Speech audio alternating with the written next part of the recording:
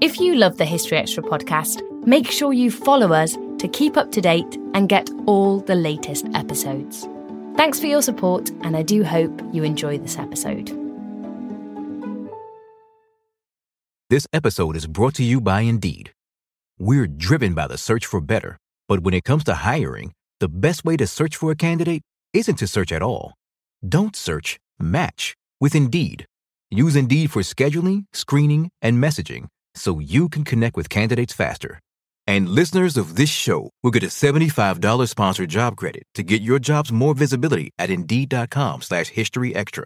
Just go to Indeed.com/HistoryExtra right now and support our show by saying you heard about Indeed on this podcast. Terms and conditions apply. Need to hire? You need Indeed.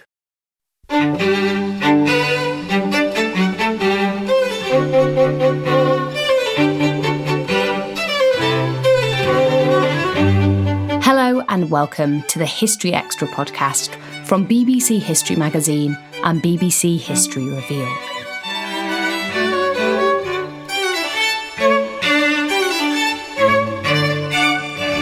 I'm Ellie Cawthorne. From assessing weight and distance to calorie counting and calculating the depths of space, throughout history, humans have loved to measure things.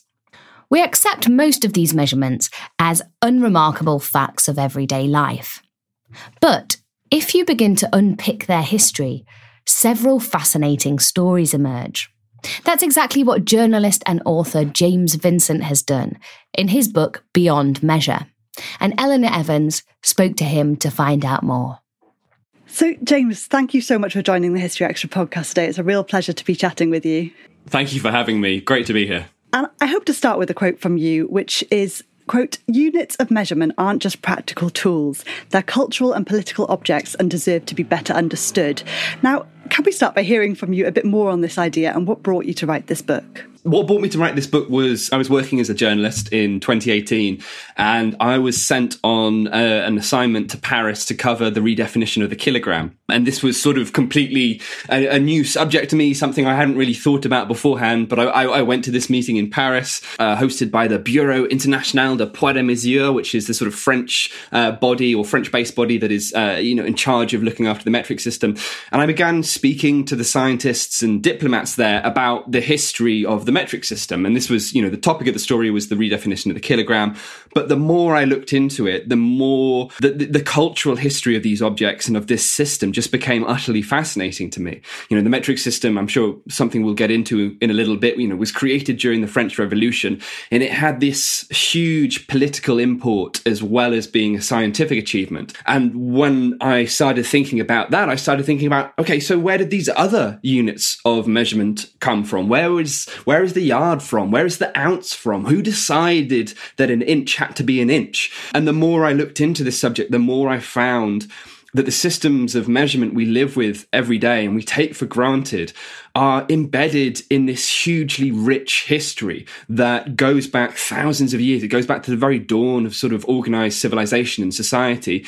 And it's something that we've really struggled with as a species for a long time. And we've had this enormous payoff from. So I just think it's a topic that we don't think about enough and that deserves to be thought about more. And I wonder if we can start with another artifact that you visited, the Nilometer. Am I pronouncing that correctly? Yes, Nilometer. Yeah, I love the Nilometers. That was one of my favourite discoveries looking into the research in this book was that there used to be spread across ancient Egypt, and remnants of them still survive today, hundreds perhaps, we're not sure of the exact number, of these large measuring sticks that were stuck into the Nile. And these were built as freestanding columns, or they were built into the sort of the walls of the Nile itself, the banks where people had steps going down to the water.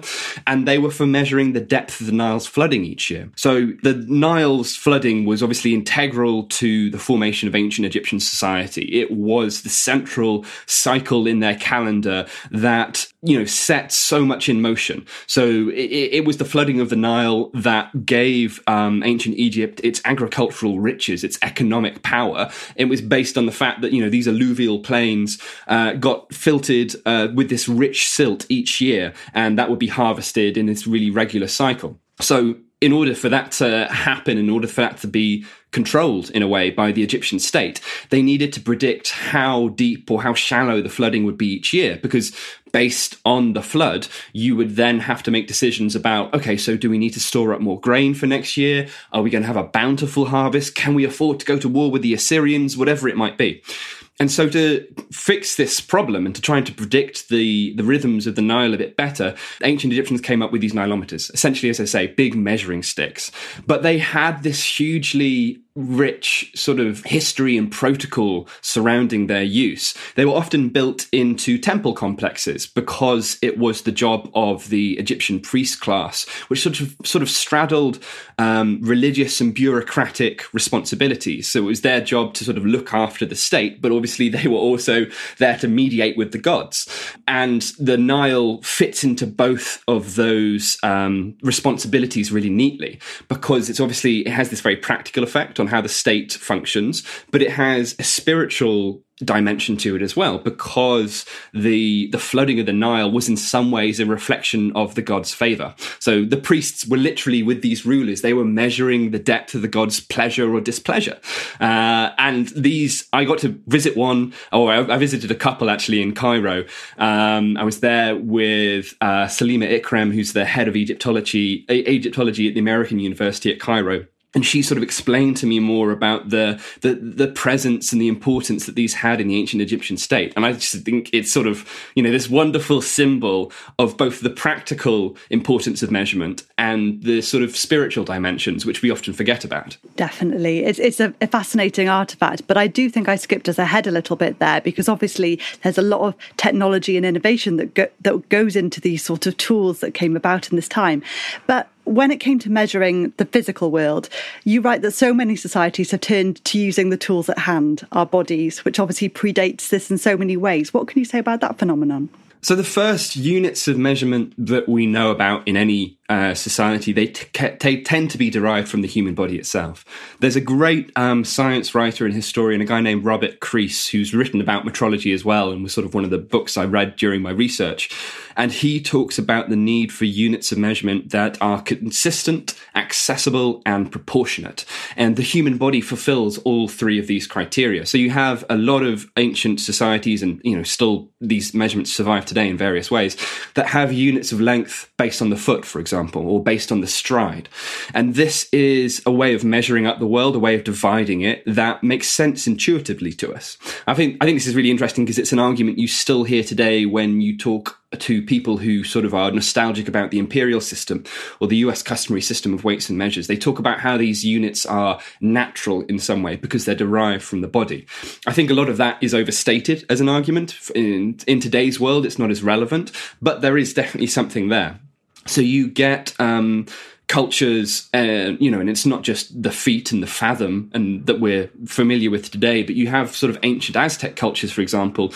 They turned the body into this huge index of different measurements. So you have not only the length of the forearm or the length of two outstretched arms, but you have things like the length defined by someone raising their hands up above their head or stretching on this diagonal route that goes from the tip of the finger to the sternum. So the body becomes this source of measurement. It becomes this source for understanding the world. And what it offers, as I say, is consistency. And this is why a lot of early units are also derived from nature as well. So one really common source was seeds, because seeds happen to be, they're accessible. You can get them all year round. They're cheap. They're abundant. But they're usually a pretty consistent size. So millet seeds, for example, were used as a way of constructing units in ancient China. You would line up a certain number of millet seeds, and then that would be your standard unit of length. So this is what sort of measurement provided in early societies. It was a way of consistently dividing up the material world, and then that has all sorts of benefits for trade, for construction, for scientific knowledge, and this is why these units sort of are proliferated and they prosper. Yes, I imagine many people will recognise that same consistency today and what it gives us. But something a bit less consistent but no less fascinating is the idea that measurements then evolve out of practicalities. I think one that I found so fascinating was a certain society where they judged a journey by how many pipes they could smoke on the way. Yes, yeah. I love these old units because they are so obviously rooted in everyday experience and, how we try and understand the world. So you get this divide in my head, this is just the way I've sort of divvied it up and categorized it. You get shorter units, which are usually based on the body. And then when you're trying to estimate longer distances, particularly, you start to get more inventive units. So a common unit is the bow shot, for example, or the axe throw. One is the number of pipes that are smoked. There's a great one, which is the number of coconuts that you might drink over a journey. And I think these sort of make intuitive sense. They're not very consistent. They're not very accurate. Your coconut length might differ from my coconut length, as it were, but they give us a sort of intuitive understanding of journeys that we still sort of think about today. If you and I were navigating around London, for example, you might have a journey, you might have a long walk or something. Maybe you're doing a walk down, in the South Downs or somewhere like that. And you go, oh, well, that journey I know it's so many miles, but I also know I'll need this much food for it, or I'll need this much water, or maybe I'll listen to, it's 2 episodes of a podcast. That's how much it is to me. Maybe it's 2 episodes of History Extra, who knows? And I love this, that we still do sort of improvise units out of nowhere. And what they do is that they turn bits of the world which are sort of difficult to communicate, like long distances, they turn it into something we can communicate as well. So it's about creating essentially a language. Measurement is a language. So you've already outlined then some of the benefits that consistency has given us, but the flip side of that, potentially not a binary thing, but there is another phenomenon. There's a lot of power at play, isn't there, with the people who impose those measurements, who set the measurements. Can you talk a bit more broadly about how you found that in your book? Yeah, so as I sort of said earlier, the history of measurement goes back to the very earliest records we have of human society. So if you're creating consistent units of measure, that becomes both a duty and a prerogative, a responsibility of the state itself, because, you want your citizens to be able to trade freely down at the market, for example. You want them to know that if they're going to go down and buy their daily bread, their grain, maybe their cloth for their clothes, that they're not going to be cheated because the measurements aren't going to be different one way or another. So it's a responsibility that leaders take on. Now, obviously, when you have anything like that, it begins to sort of accrue power in its own right. If you are setting the standards which make your citizens' life fairer or easier for them, then that becomes something that you may fight over, you may sort of negotiate over. So in the early modern period, we see in Europe, for example, a lot of, one of the places I looked at was sort of city-states in northern Italy, because they were very, very prosperous, and they often came up with their own system of measurement, which would make sense for all their traders within their sphere of influence. So when they were conquered, or when there was a sort of political desire to shift them out of their position of power, there might be negotiations over the use of those measurements, because being able to set them would in some cases be used to sort of assimilate them into a larger system. So when you get conquerors like Charlemagne, for example, or during the Roman Empire, one of the things that they would do is that they would try and impose their system of measurement on the domains and the provinces that they conquered. Because one effect of that was that you would then bind all of these individuals and all of this economic activity into a single political entity. Units of measurement take on this air of political power, essentially. To be in control of them is to wield control over your subjects. It has benefits that you give to people, but it also, it confers a sort of level of authority. And this is something we see going right the way back to, as I say, the earliest records of a civilization. So things like the Code of Hammurabi has provisions in it about using the correct measurements. It's something that appears in the Magna Carta. It appears in the US Constitution, that when you want to take charge of an area, you have to control the measurement to do so.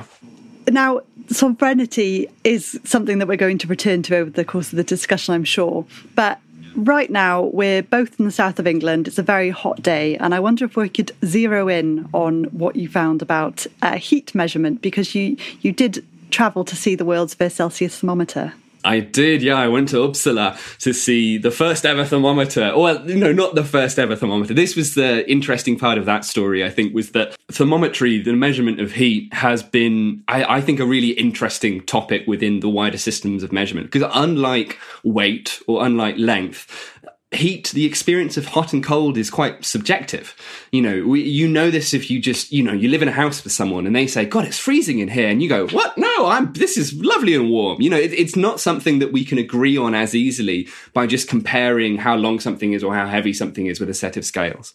So deciding how to measure hot and cold was a really, really difficult subject. For hundreds of years, there used to be all sorts of different temperature scales. And the first early temperature measuring devices are called thermoscopes. So that's the sort of predecessor of the thermometer, is a thermoscope. What differentiates them is a lack of consistency. So Galileo, for example, was one of the early experimenters with thermoscopes, and his were similar in design to modern thermometers, sealed thermometers, in that they had a liquid of some sort and a bulb at the bottom, and then that liquid would expand or contract based on the heat of the surrounding environment, and it would push up or pull down a column of air, which would give you a reading about what the temperature was. But there was no way to compare one thermoscope to another. There was no consistent scale that could be repeated time and time again. And the difficulty with this is, and the question I sort of ask in my book is, how do you create a reliable thermometer without a reliable thermometer to know that you've created a reliable thermometer? If I have this thermometer and I tell you, well, it says that's 27 degrees and that's 46 and that's 32, how do you compare that? How do you check that? And the answer that scientists came to is they looked for stable thermometric phenomena. And what I mean by that is they looked for events or objects that seemed to happen or seem to occur at the same temperature each time. And those would be the marker points for your scale, basically. Now, over centuries, people look for all sorts of different ways of finding these thermometric markers. Newton was one of the people who sort of experimented with this and was very interested in this. And he came up with a temperature scale that included on it the heat of freshly drawn blood, and there's another one which is the melting point of butter. There was the temperature of the catacombs in Paris, and there was a really great one which was the hottest temperature that you can have your hand in a bath. And that was sort of presumed to be, well, that's a universal human experience, obviously. And this shows the sort of the difficulty with finding these things, because obviously, people can stand different temperatures of bath, so it's not a very good way to mark out a thermometry scale. What we eventually found, and what Anders Celsius found, he, inventor of the first Celsius centigrade thermometer, however you want to call it, was that what were really good stable points were the freezing and boiling points of water. And these became the two markers for the two ends of the scale. And I think, they're like tent poles hammered down to stop this scale flying off into the wind somewhere. This took a lot of experimentation to work out exactly what these boiling and freezing points were. Because even if you think about the boiling point of water, for example, when does water boil? Or when does it look like water is boiling? Is it when the first bubbles appear? Or is it when there's a rolling boil and there's a continual source of bubbles? And the scientists I sort of looked into, they really dove into this aspect of sort of human experience, as it were, if we can call boiling water that, and that they started dividing up boiling into, 6, 7, 8 different types of boiling. And this is what I love about measurement as well, is that it encourages us to look really closely at the world. You start thinking that you're measuring something like the boiling point of water, and then you realize that actually the boiling point of water is a really vague phenomenon, and there's all sorts of different ways to slice it up. And it's sort of like it's a fractal experience, and that every time you look closer, you discover that there is another level of detail waiting to be revealed. Anyway, so they looked into all this, and Anders Celsius was the guy who came up with, not necessarily because he was a good instrument maker, he didn't actually make the instruments, but he was a great experimentalist, and he did all sorts of close observations, and he eventually came up with this scale that is become familiar to us all today, the Celsius scale. Now, the interesting thing was that when I went to see this first ever thermometer, it's a beautiful, beautiful object, sort of silvery, very delicate looking, very fragile. It looks like, a magical instrument, like a magical wand or something. And it's encased in this very old stained sort of oak deck, and it has his handwritten scale along the side of it. But when you look closely, you realize that the scale is upside down, that Celsius put the 0 degrees as the boiling point of water, and he put 100 degrees as the freezing point of water. And it wasn't until years later that would be flipped around. And that's just a sort of historical curio, but I think it really shows how arbitrary a lot of systems of measurement are. They make sense when we're used to them, but actually they have to be invented. They have to be dreamt up. And it's only once they're used and applied consistently do they start appearing to be these sorts of solid, objective descriptions of the world. Right, that they gather their meaning and become sort of the picture of finite. So you mentioned a couple of names there, Newton and Galileo, that I think people, they'll think of the history of weights and measures and they might think, yeah, those names, I think of science, I think of those kind of names. But what really struck me as well is that, alongside these thought experiments and I suppose scientific things, measurements are everywhere, aren't they? From, artistic perspective to measuring rhythm or tonal shifts in music. And I guess it was just that span that I found so staggering. Yeah, I think there's a chapter I did on the sort of early modern period, which has a lot of this idea about quantification as a broader activity than just the scientific. And one of the sort of aspects I looked into was quantification within music. And this was a really sort of fascinating subject to me. I'm not a musician, but I played the piano when I was young, and I love to read music and all that sort of thing. And I hadn't thought about how that was a subject that had to be measured. So I talk a little bit about the evolution from plainsong, where you have music which is, noted down very vaguely, as it were. You have sort of sheet music that just has vague notes dotted about the scale, but the scale doesn't really exist. And then over time, people start adding staves. They start adding those horizontal lines that allow them to, more properly, more accurately describe what the melody is doing. And I find this really interesting because it shows how quantification pushes forward something like art. So from the invention of the stave, the musical stave, there suddenly is a new ability for musicians to describe, to capture, and to replicate much more complicated melodies. And this becomes so controversial during this period, during sort of the 1400s, the 1300s, that there's even a papal bull issued by the Pope denouncing this complicated and cluttered music, because he thought the melodies were so complex that they would distract people from, the purity and the devotion of the church. And so quantification, again, we think of it as something quite dry and quite utilitarian, but in this case, it enabled entire new musical genres to flourish. It kind of laid the foundation for, Renaissance music in a way. And the same is true of art as well, that when we begin to divide up the world, we begin to do new things with it, and we can capture new details that we thought were impossible before. Still to come on the History Extra podcast. This shows that sort of it's not an easy thing to change people's systems of measurement because they're so used to the units that they grew up with. So from this period onwards, there is a lot of discussion in the US and the UK particularly about adopting the metric system. This episode is brought to you by Indeed.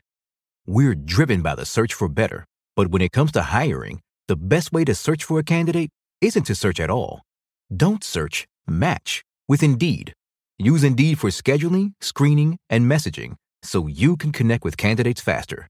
And listeners of this show will get a $75 sponsored job credit to get your jobs more visibility at Indeed.com/HistoryExtra. Just go to Indeed.com/HistoryExtra right now and support our show by saying you heard about Indeed on this podcast. Terms and conditions apply. Need to hire? You need Indeed.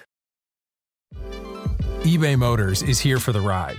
With over 122 million parts, you can make sure your number one ride or die stays running smoothly. Brake kits, LED headlights, bumpers, whatever your baby needs, eBay Motors has it. And with eBay Guaranteed Fit, it's guaranteed to fit your ride the first time, every time. Plus, at these prices, you're burning rubber, not cash. Keep your ride or die alive at ebaymotors.com. Eligible items only, exclusions apply.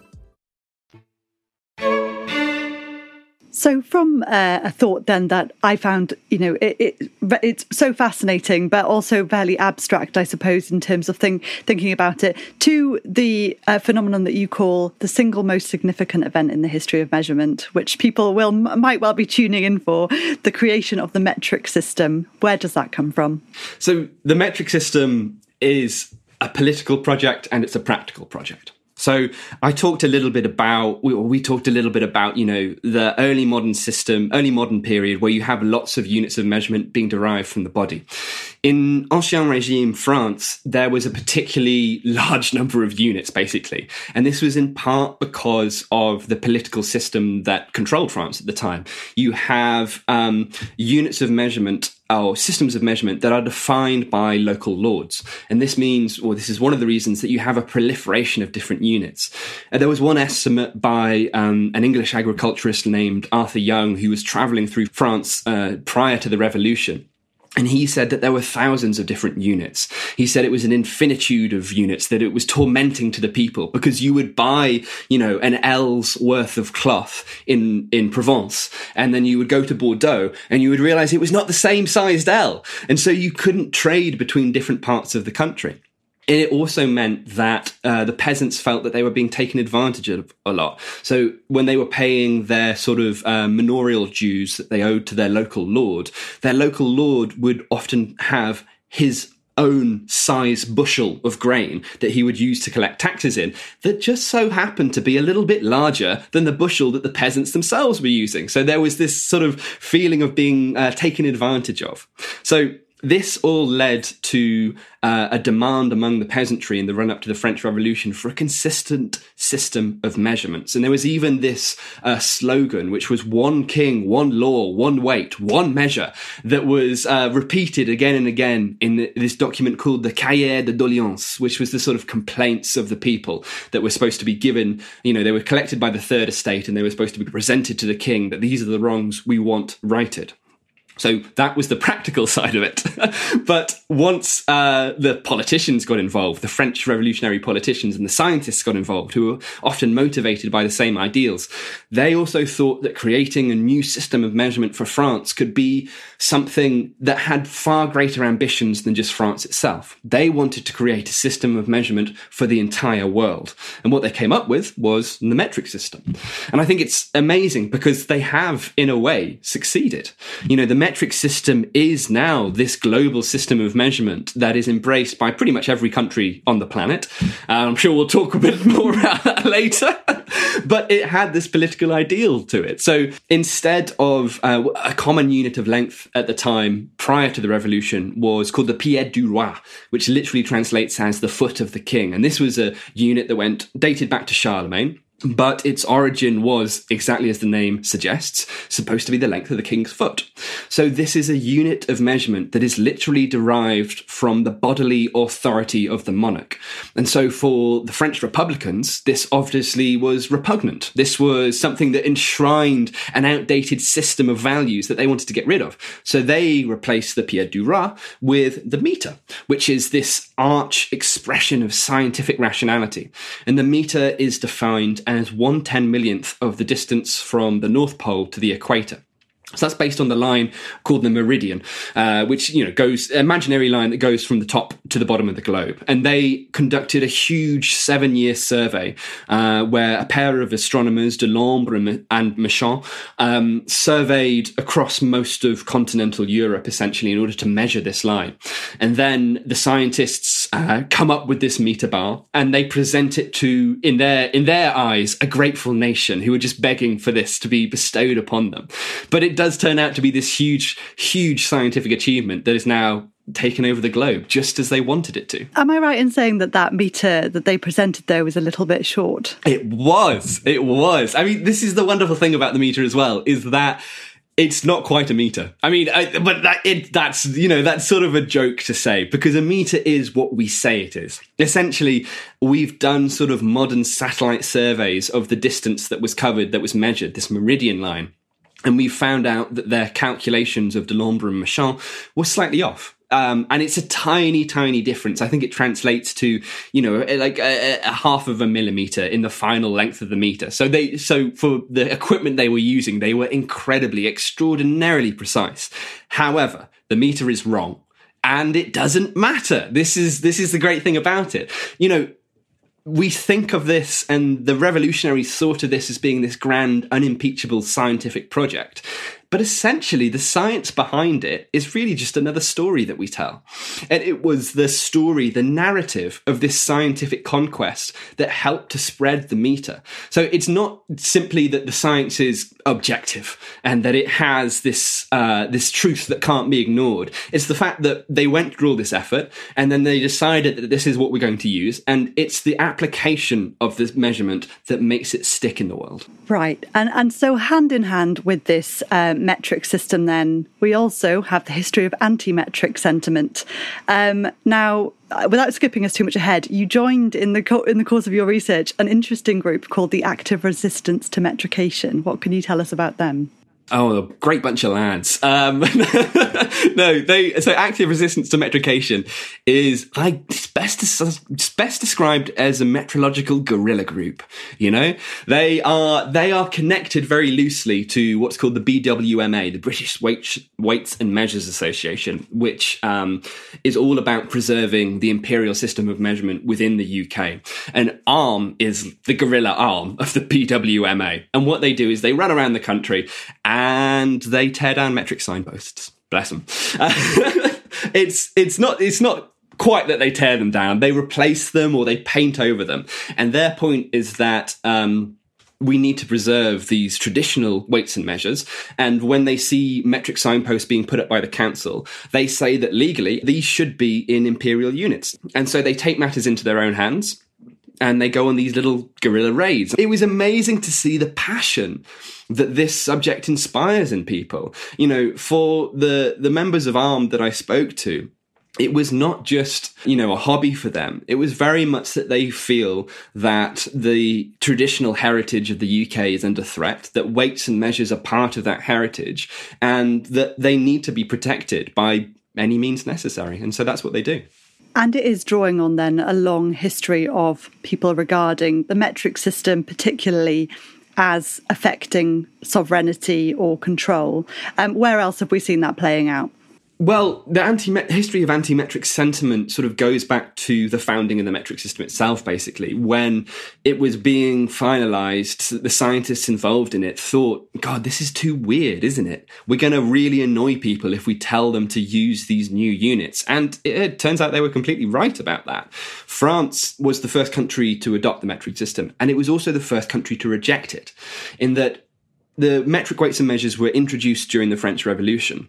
And by the time Napoleon took control, people were sort of annoyed about them. They thought that they were too complex and they were seen as being too heavily associated with the Republican movement.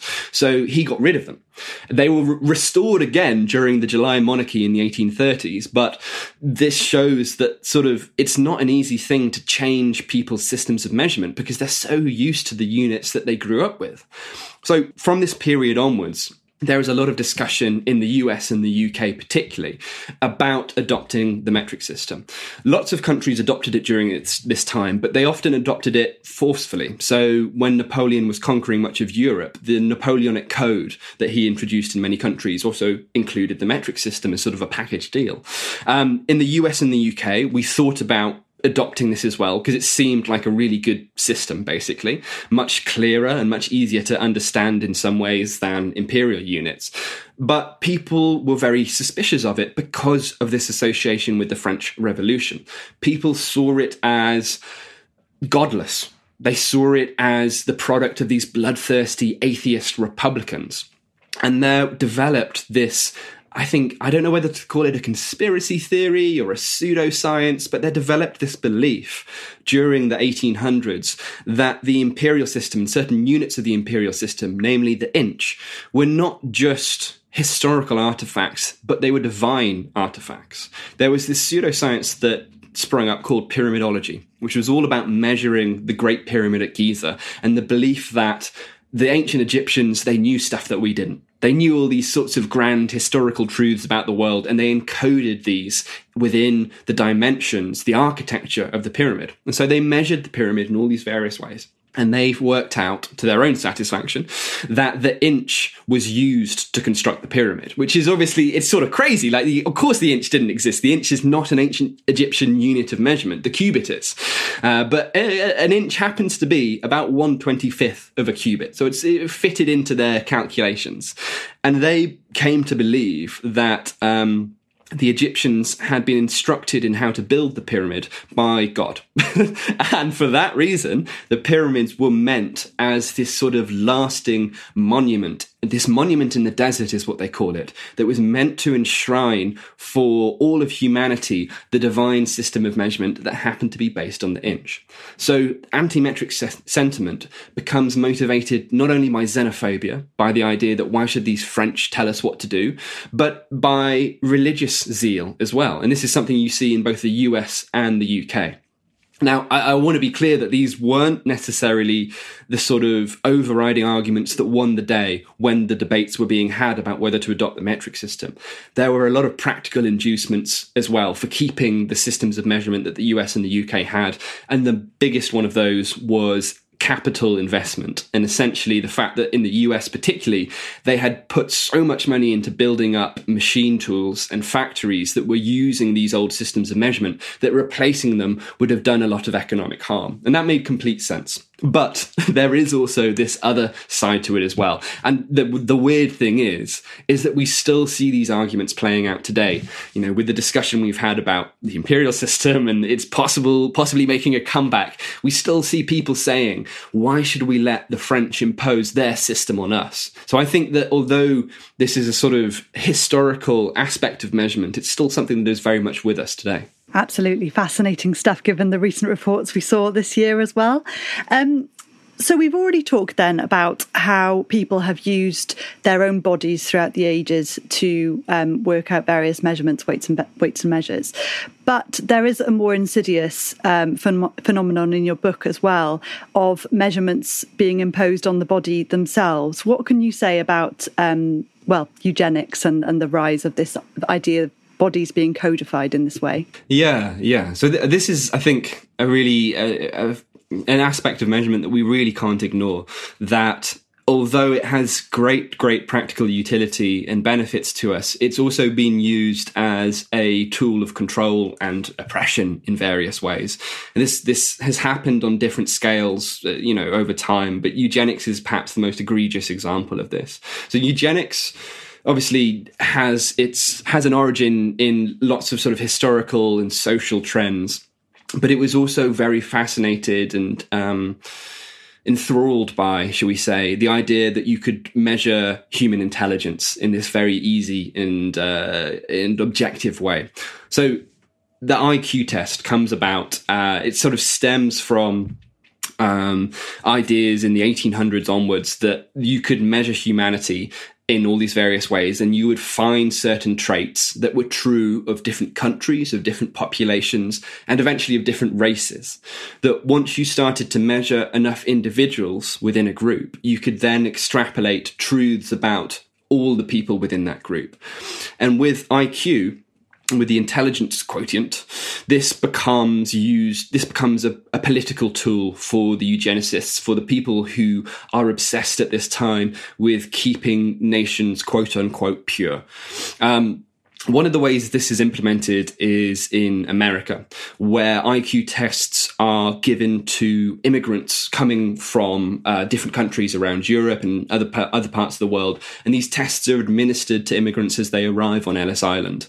And one of the findings by the people conducting these tests was that they found, based on their own tests, that the immigrants were of low intelligence. Now, there are lots of reasons why this was the finding they made, and one of the ones is that the tests they were given were culturally biased. They were very much looking for information that you would only know if you happen to be an inhabitant of that country. And the fact that you're also testing people who have just spent weeks on a cargo ship, often crammed into the holds of these cargo ships in the most abhorrent conditions, who have been sort of living cheek by jowl with hundreds of other people. They haven't had enough food. They don't speak the language. They've just arrived in the new country. And then someone puts a test in front of them and says, look, if I have 2 cows and, that, and they give them these questions. And they came to the conclusion that the immigrants were of a lower intelligence than the quote unquote the Anglo-Saxon races, and that this meant that the society needed to keep these people out. And obviously, this sort of snowballs over time. That's a sort of a huge understatement for it, and begins folded into these eugenics programs, which are very prominent in the UK, in the US particularly, and then, of course, during the 20th century, adopted to terrible effect by the Nazi government. I think what this shows is that we sometimes think of measurement as this supremely objective tool, that because we can put a number on something, it means that we have discovered some unerring truth about it. So it's really interesting when you look at the origins of the IQ test particularly. One of the main guys who came up with it was a French psychologist named Alfred Binet. And he thought that the IQ test would essentially be a really useful way to identify children in school who might need a little bit more help. And he was always very clear that what the IQ test measured was only ever a snapshot. It was only ever a very contextual little tool of testing someone's, whether they were struggling in the classroom, whether they needed a bit more help. Very simple, very narrow in its ability. And people who came after him said, no, what this tests is someone's objective, unchanging intelligence, their natural inbuilt intelligence. And once we have this number, that tells us all we need to know about that person. And so I think this is the dangerous side of measurement, as it were, that we can sometimes put too much focus, too much faith in what the numbers are supposedly telling us. And that means that we have to discard the context. So like when you're testing the intelligence of immigrants, you're discarding the context of where they've come from, why they've arrived at this time, what they do know, what opportunities they've had to learn. You're throwing that all out the window and you're making a judgment because the numbers seem to tell you something that is objective. And it's just not always the case. Yes, some very sort of troubling aspects there of, as you say, weights and measures. But from what you said, and for those who might think then that these systems are so established as to be immutable, is it fair to say then that if we do accept that, measurements have arbitrary histories, they come with their own complexities, they do offer us so much more understanding about the world and our own skills? Oh, absolutely. It's something I sort of thought about a lot while writing the book, was like, is this going to be an anti-measurement book or is it a pro-measurement book? I mean, I don't want to say that it's one thing or the other. I say I'm trying to take a holistic view on what measurement has given us and what we need to be aware of. But yeah, I think ultimately measurement is obviously a fantastically useful, practical tool. I talked about this or mentioned this a little bit at the beginning of our conversation, that measurement is a language. And I think that's really the best way of thinking about it. Measurement is a way of communicating across time and space.